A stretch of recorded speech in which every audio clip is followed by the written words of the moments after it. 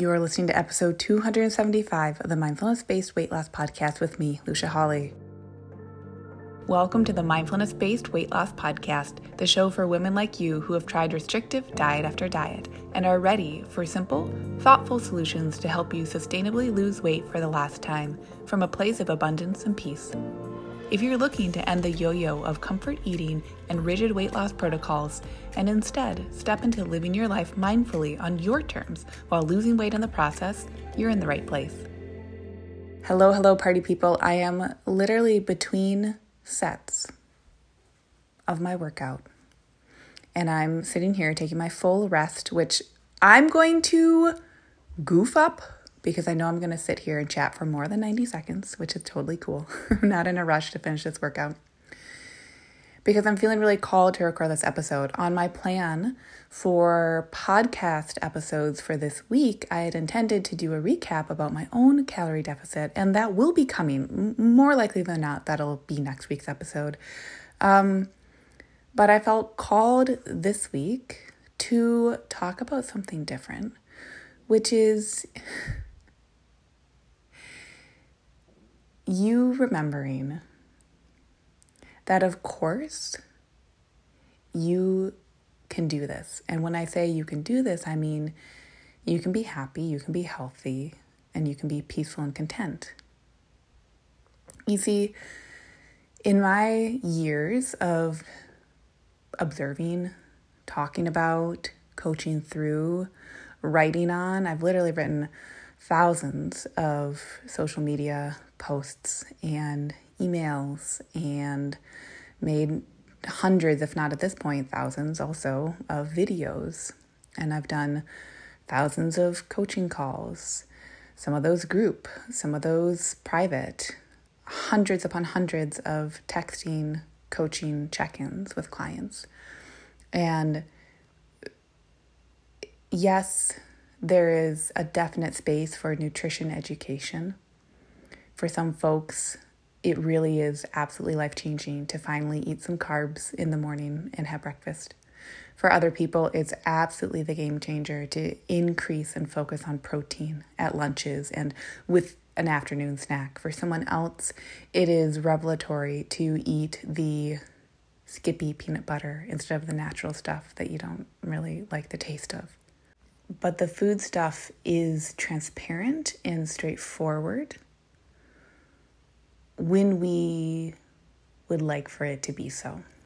And that means that we don't have to be, as I've said plenty of times on here before, you don't have to be sitting on a beautifully decorated cushion with your legs perfectly crossed with incense burning in the corner and absolutely no distractions except the cooing of a mourning dove.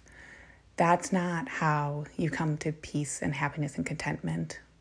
And unless, that fits in here and there. But the diet culture to me at this point, with my wealth of experience, myself and with clients and a greater community, because I value when I speak to you. I don't care if I never coach you, if there's never like a financial exchange, you know what I mean? Like, that's not the point of all of this. The point of all of this is liberation and peace and contentment. That's actually what I care about.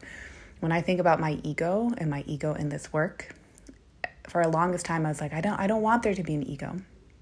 But I've realized because it's so silly, because we all always have our egos.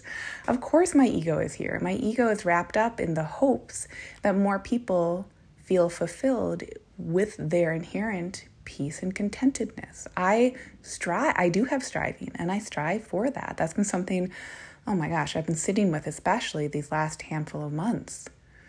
Maybe life transitions, like this move across the country, maybe those just bring that up for us, because everything gets stirred up in one way or another when you're resettling into your life and you're taking stock of literally what you want to bring with you, what you want to leave behind, and figuratively as well. Anyway, I can chat more about my ego. If that feels helpful, let me know. I can probably do a whole episode on that, TBH.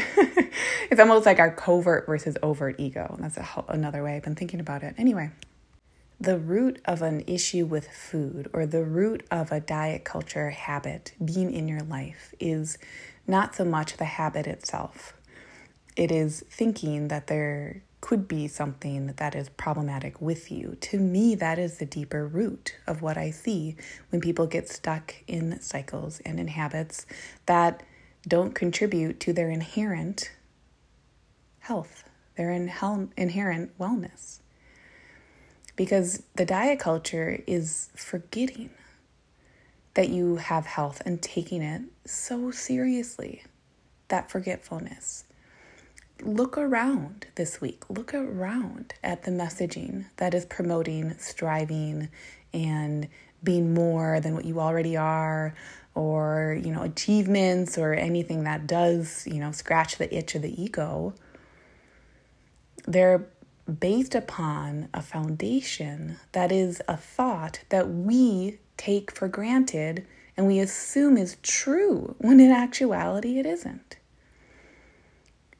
And so if we approach the straightforwardness of health and wellness that we already know from a science standpoint, right, the 6 healthy habits, calories in, calories out, if we approach those subjects with our stressy thinky, and we assume that approaching of those subjects is in order to fix ourselves or to soothe problems in ourselves, all we are doing is reinforcing the thought. It's cute almost when you start to separate yourself and you see the awareness of it. It's cute that we innocently assume via our imaginations that there could be things wrong with us. It's actually quite sweet because it's quite innocent, because it's just a brain in its stress mode trying its best to create structure and logic out of life, which often feels quite illogical and quite not so structured. But that mental stuff is very different than the healthful habits.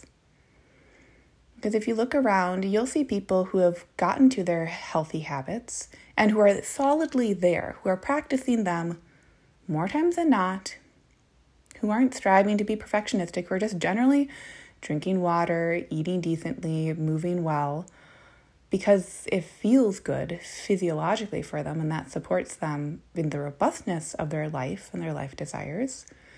You'll also see people do that without questioning it anymore.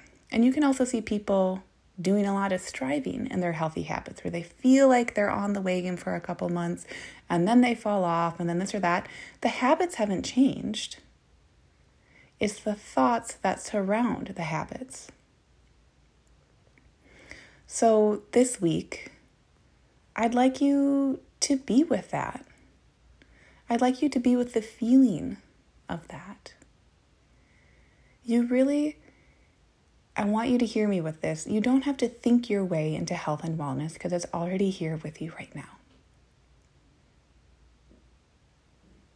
And that thinking is different than the awareness of, in general, healthy habits that support us physiologically.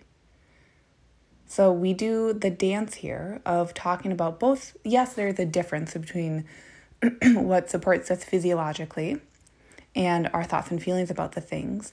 And also, right, so it's like separate, but also there is a combination because we cannot forget that our brains live in our bodies, okay? So also, the physiological habits, the reason that they're healthy habits is because they actually support us in feeling great and wonderful.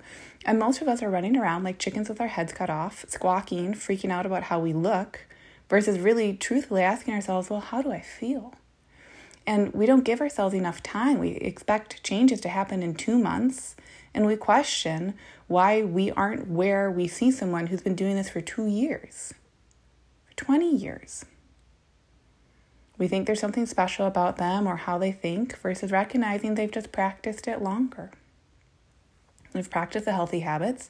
And also, one of those healthy habits is really incorporating de-stressing ourselves, not because stress is bad at all.